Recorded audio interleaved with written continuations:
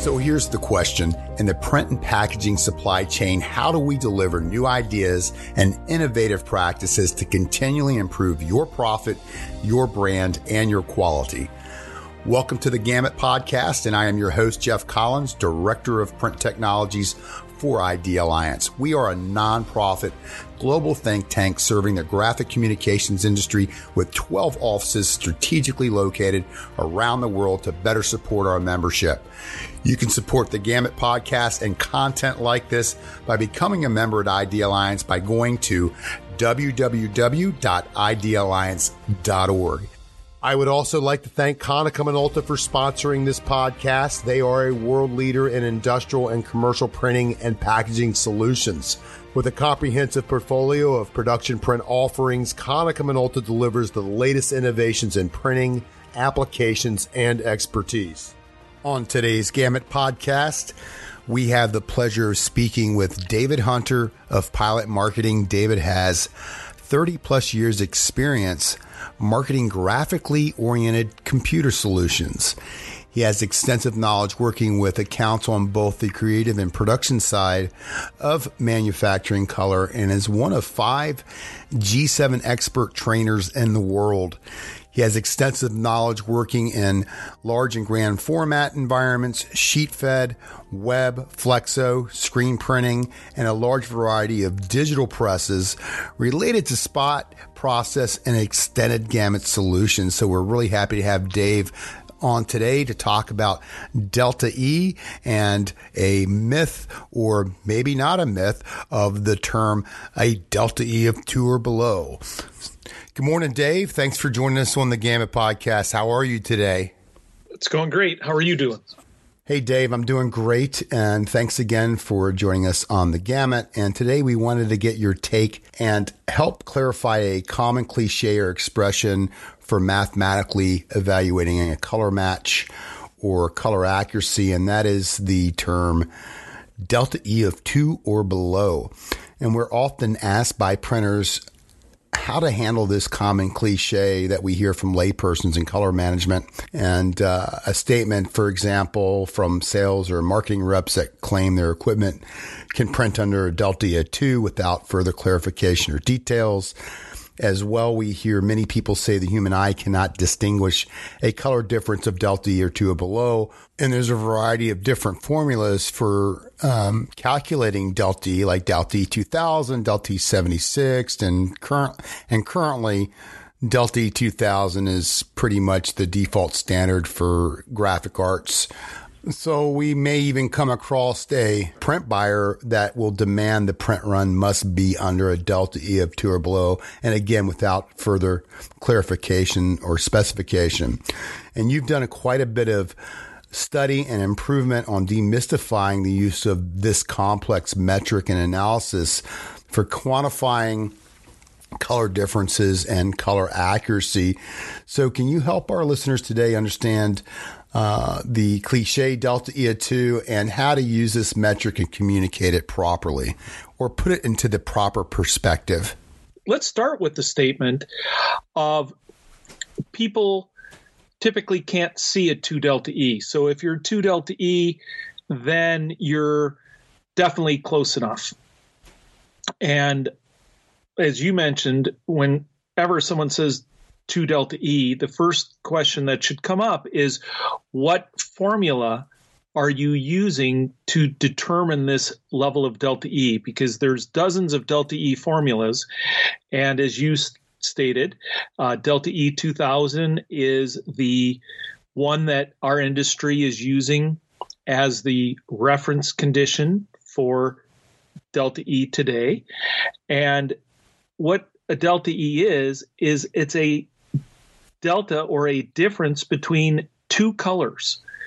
So typically we reference Delta E in the context of brand color reproduction. So if I want to have a 3M red, I can define definitively what 3M red is supposed to be. And then I can determine that when I reproduce this color on whatever printing device I'm using, I want to make sure that I'm within 2 delta E of what 3M says their red should be. And so delta E is a good metric to help quantify the color difference. And the bigger the number, the bigger the difference. Now, getting back to how we started this conversation is that can you see a 2 delta E? The answer is most people can definitively see a 2 delta E of difference. Now, being able to see the difference and being able to accept the difference are 2 completely different points. So I can definitely see a 2 delta E, and I would definitely accept a 2 delta E. Has to be treated as independent assessments. So we did a number of psychometric tests with people, and we've published TAGA papers related to this. And we found that if you show 95% of the people in the industry a color match, which is within a 2 delta E, they will say it's acceptable. Yes, they see a difference, but yes, it's acceptable. Now, when we show them a 5 delta E, now it's almost 50-50, meaning 50% of the people will say they would accept it, and 50% of the people say they would not accept it as a color match. All of them can see the difference, but 50% would accept it as an allowable variation from the reference. So this is a key point and let me come back to the vision part for a minute. People will say that humans can't see a 1 delta E, and that's also false. Being able to visually see differences in color is actually a learned trait, meaning the more you do it, the better you get at it. And anyone who's ever taken the Munsell Hue 100 test knows this, that the more you look at, and by the way, this Munsell 100 Hue test is a test with 100 chips of values that go across the hue angle of all the hues that our eyes can see. So the Roy G. Biv, the red, orange, yellow, green, blue, indigo, violet. Mm-hmm. And many of these chips are 1 or and sometimes less than 1 delta E of difference, and yet we use this to scientifically test how good a person's color acuity is or how well they can see color differences. And so we know this to be fact. We've proven it that that certain people can definitely see a 1 delta E of difference. Now, that's different than being willing to accept a 1 or 2 delta E of difference. So we have other exercises that we call color tolerance exercises that help us determine for a customer at what level of a color difference in terms of delta E does it no longer become acceptable. And to get a little deeper on this point, delta E, through the nature of the LAB color space, isn't necessarily linear in all directions, meaning if we talk about color difference, we can talk about the color difference being in the lightness, in the hue, or in the saturation. And the delta E formula, which has been updated through the years, has been built to try to achieve a uniform appearance, whether the difference is in the lightness, the hue, or the saturation. And you're talking about Delta E 2000, correct? And I'm talking right now specifically about Delta E 2000, although there's been a number of iterations to get to Delta E 2000.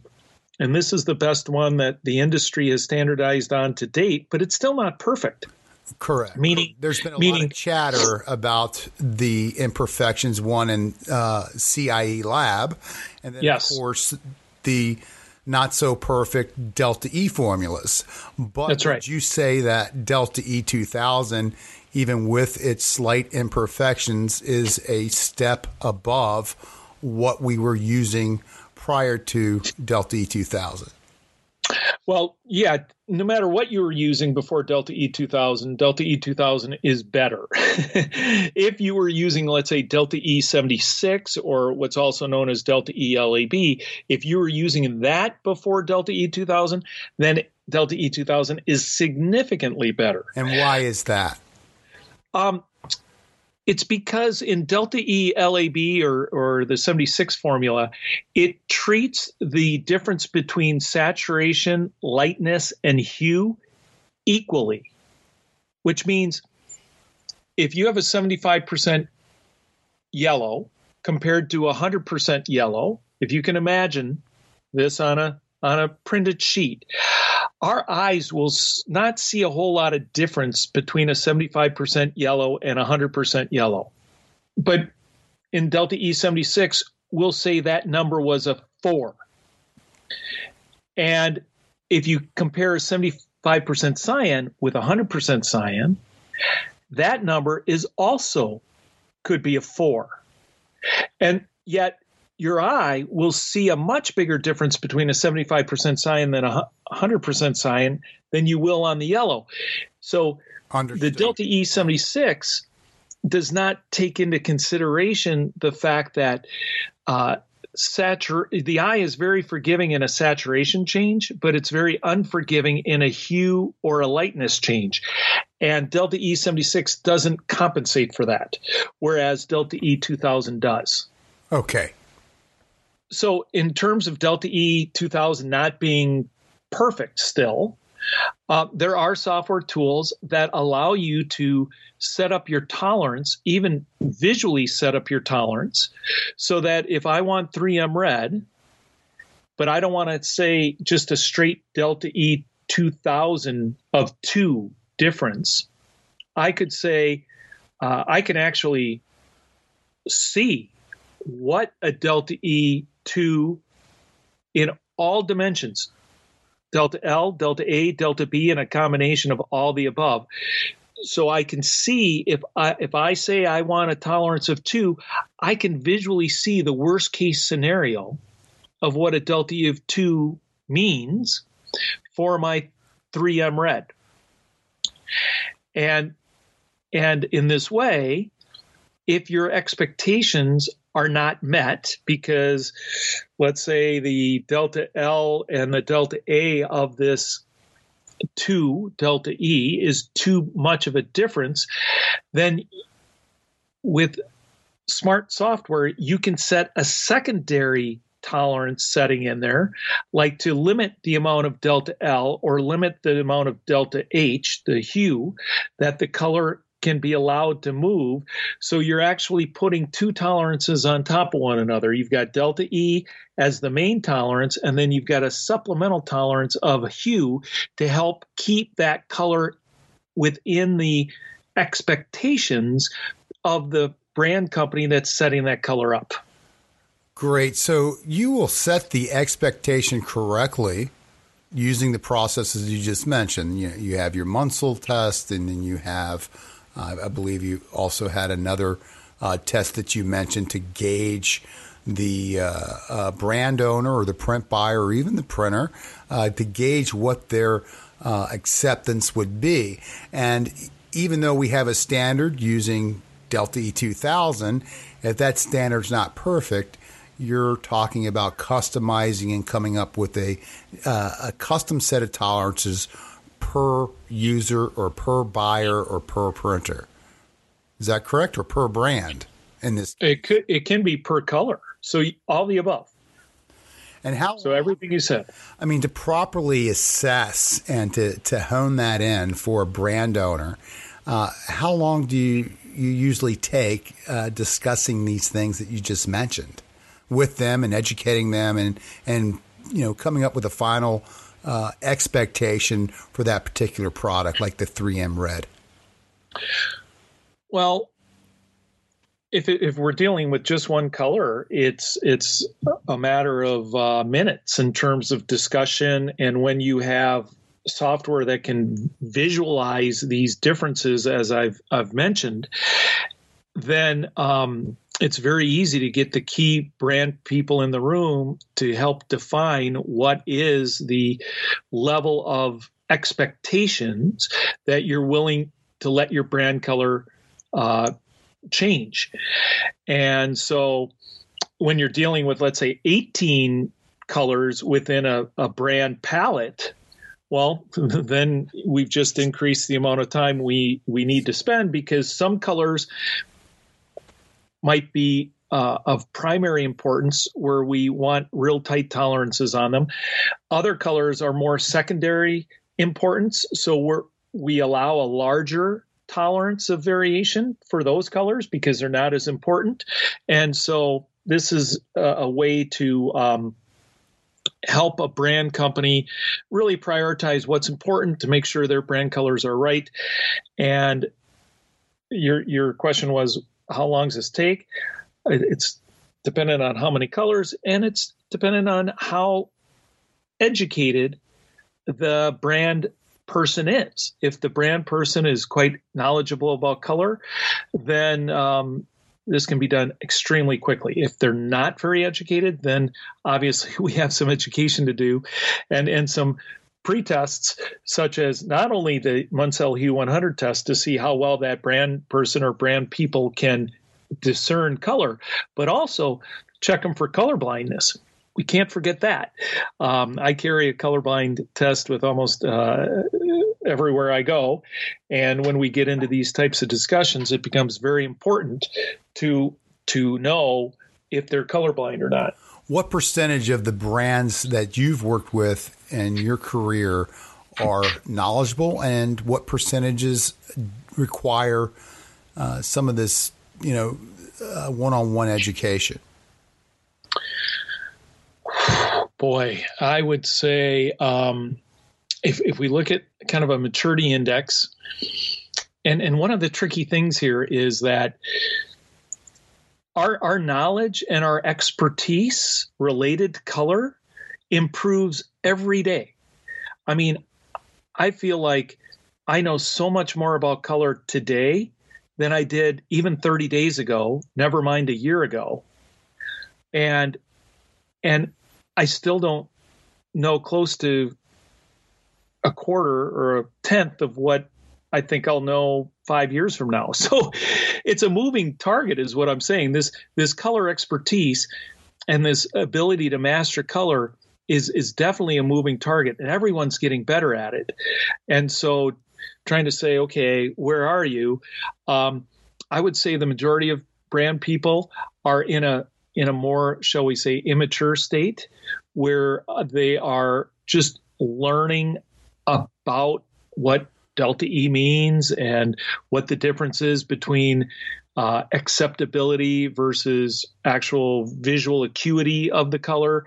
So sorry for the long answer. That's okay. But yeah, I would say the majority of people related to color and brands are on the more immature level, but the ones that care are taking the time to educate themselves, and you've got to love education, because like I said, this color, this ability to control color is a rapidly expanding field related to knowledge, and it's one that doesn't stand still. So it's not like you can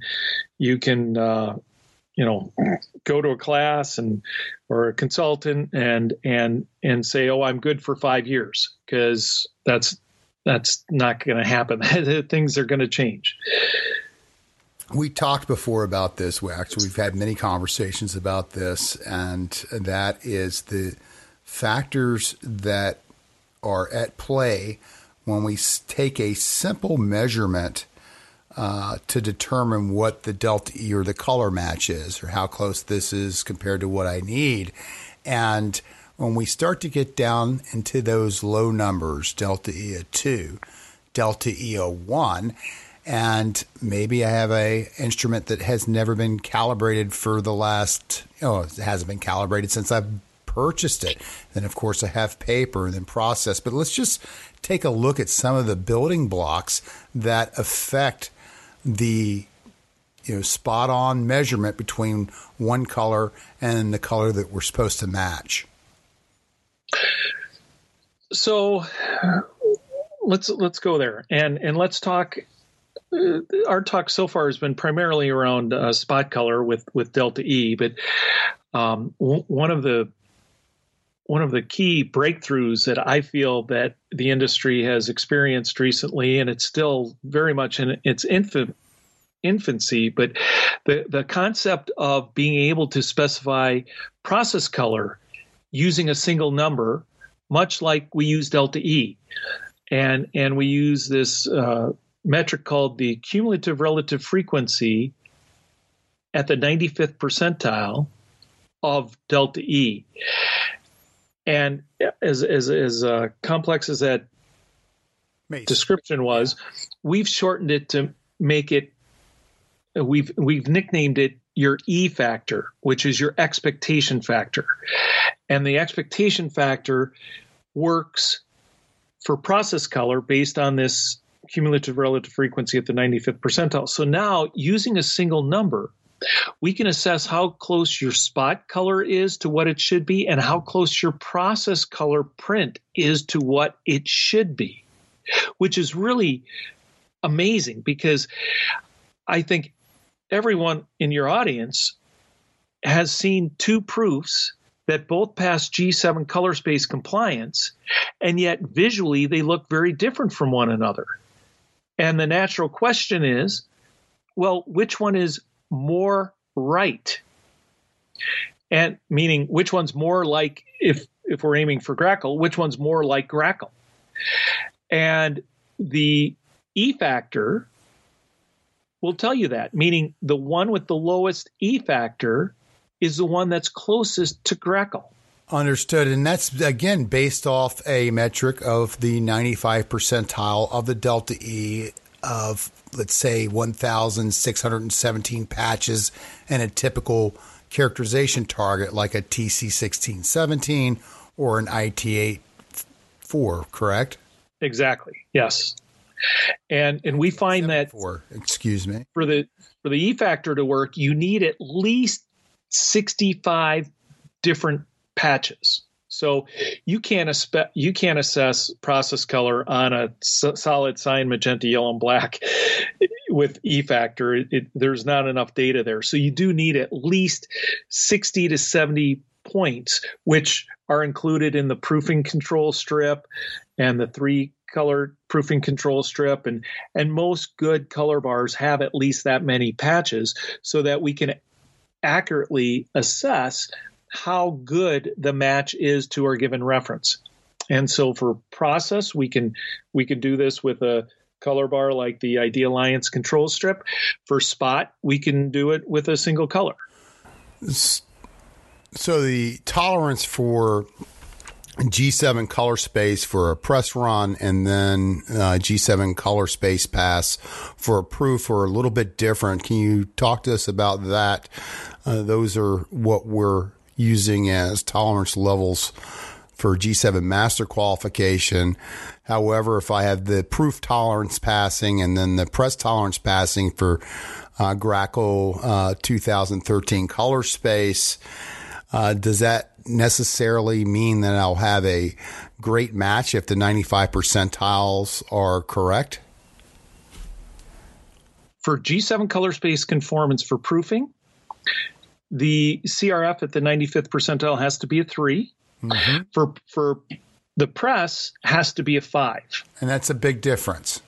That is a big difference. And let's talk about how. So think of Grackle at the bullseye. So think of a dart target, and the middle of the target is a bullseye, and that's Grackle. And if I have to have my proof within 3 of Grackle, my proof can be 3 rings off into the 12 o'clock position of the bullseye. So it's straight north or above the bullseye. Now, my press needs to be within a 5. So if my press is a 5 to grackle, it could be in the 6 o'clock position.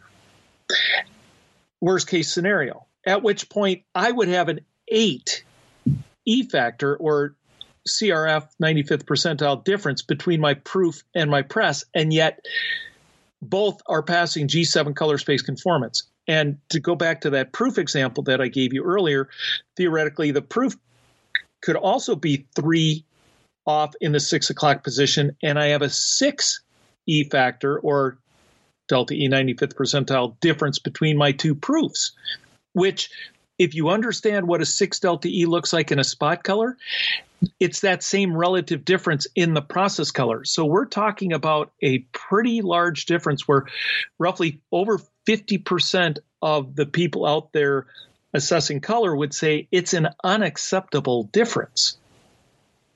So what do we do? I mean, if that is the reality, okay, and we know that daily production, we can't bring an offset press down every day to tune the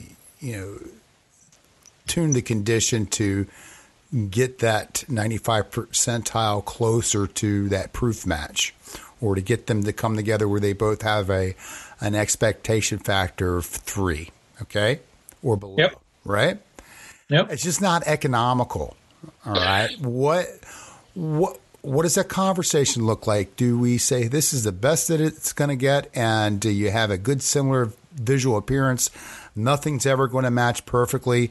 Or, I mean, what's the reality there to correct that? If the buyer says, I need a perfect match, it needs to be under a E factor of 3 because that's giving me the perfect visual match that I accept. But we know that in an offset press room or, flexo or gravure, some processes are not capable of doing that on a daily basis. And that's the key. You just hit on I think the most important thing about this whole podcast, if you're listening right now. Key thing is, what is normal for your condition?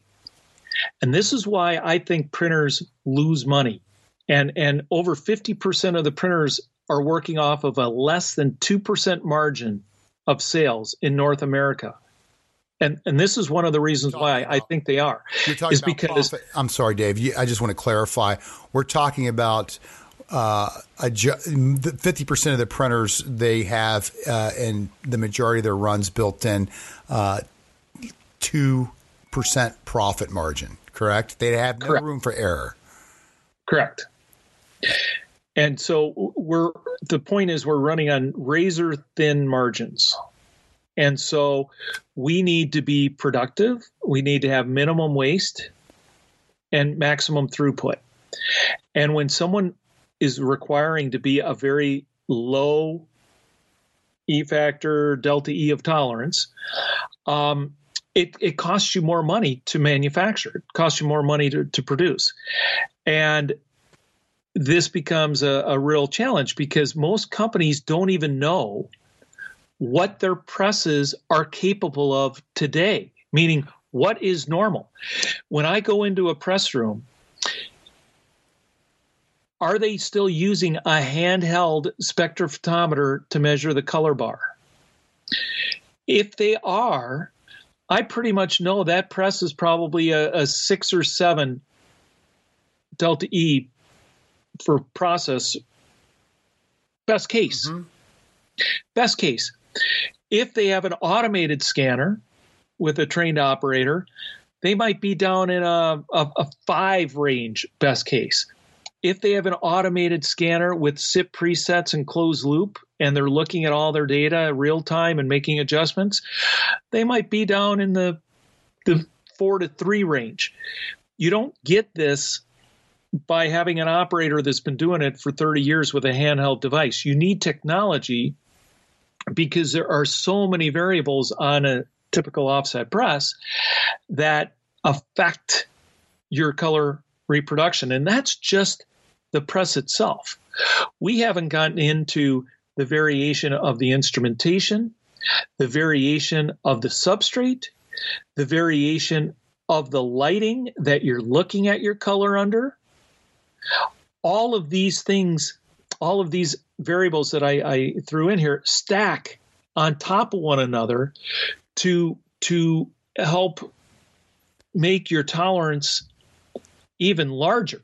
They don't cancel each other out. They right. stack. So by the time I'm actually measuring that printed sheet, I could also already be a delta E of 2 or 3. Easy. You could be a 3 before you even measure. Correct. Without a doubt. So this is, kind of brings us back to the original topic, delta E of 2. I could have instrumentation. I could have process related variables that before I even get on press to do a press OK or a match a proof, I'm already out of the range of that customer's expectation factor. Absolutely. In fact, I have a customer that just came to me. Get this, Jeff. This printer, they were doing a job for a brand company with 18 spot colors. And the brand company requires these colors to be within a 2 delta E of the official brand color. This printer actually used our software to get all 18 colors within 2 delta E on an offset press. Okay? That's amazing. Using spot colors, but using process simulations of the 18 spot colors. So they were able to get a press sheet to within 2 delta E of the customer's LAB references for these colors. So Dave, I just want to hit pause here because I kind of got lost a little bit.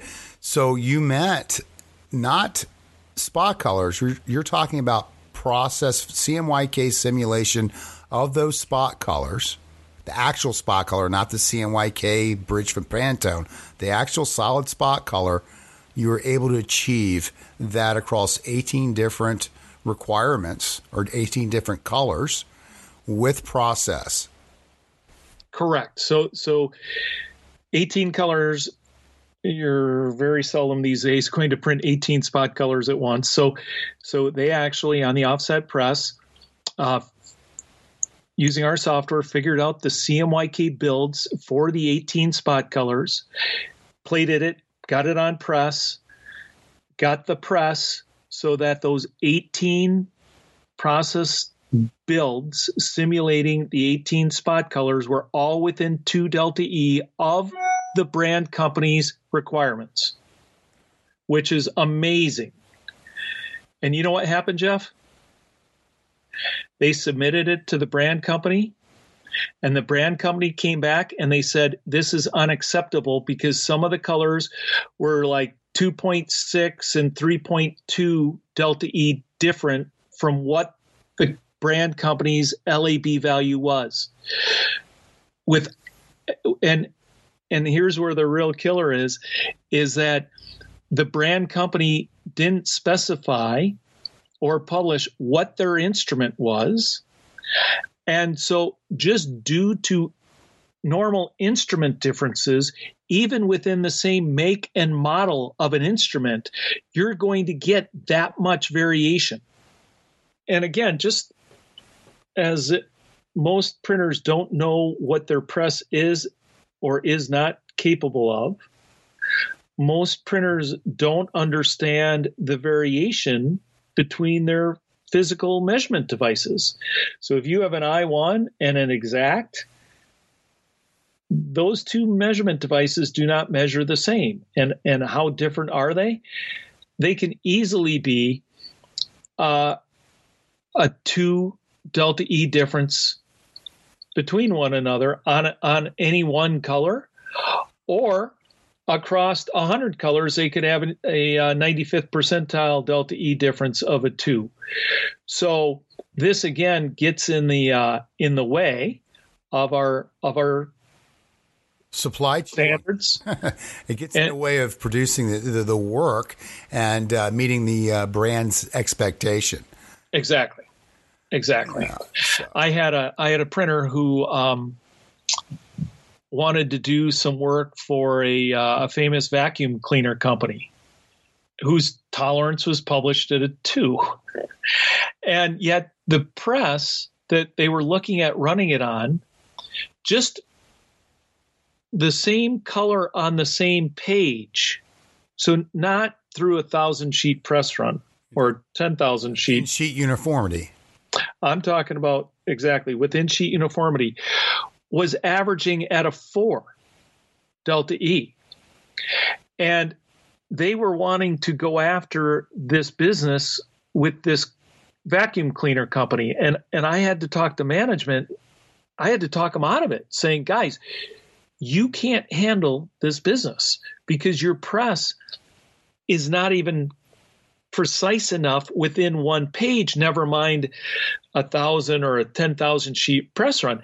It's not stable enough within one page to meet their expectations, which means you're going to either have to do this job over multiple times or cut your price so much that you will have lost money on this job. There are some customers that you don't want because your press is not capable of performing to that level of tolerance. And it's really hard for management to understand this.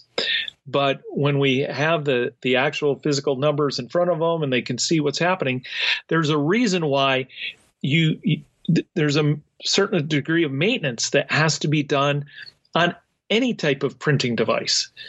That if you don't maintain the device properly, what's going to be sacrificed is the delta E of precision and the delta E of accuracy, and how good of quality that device is capable of being held to. If you have data related to how your manufacturing devices, i.e. your printers, if you have data on how your printers are manufacturing color, your decision making can be greatly improved on every level in terms of why is the customer not happy, what's your make ready time versus production time, not only by press but by operator, and I could just keep going.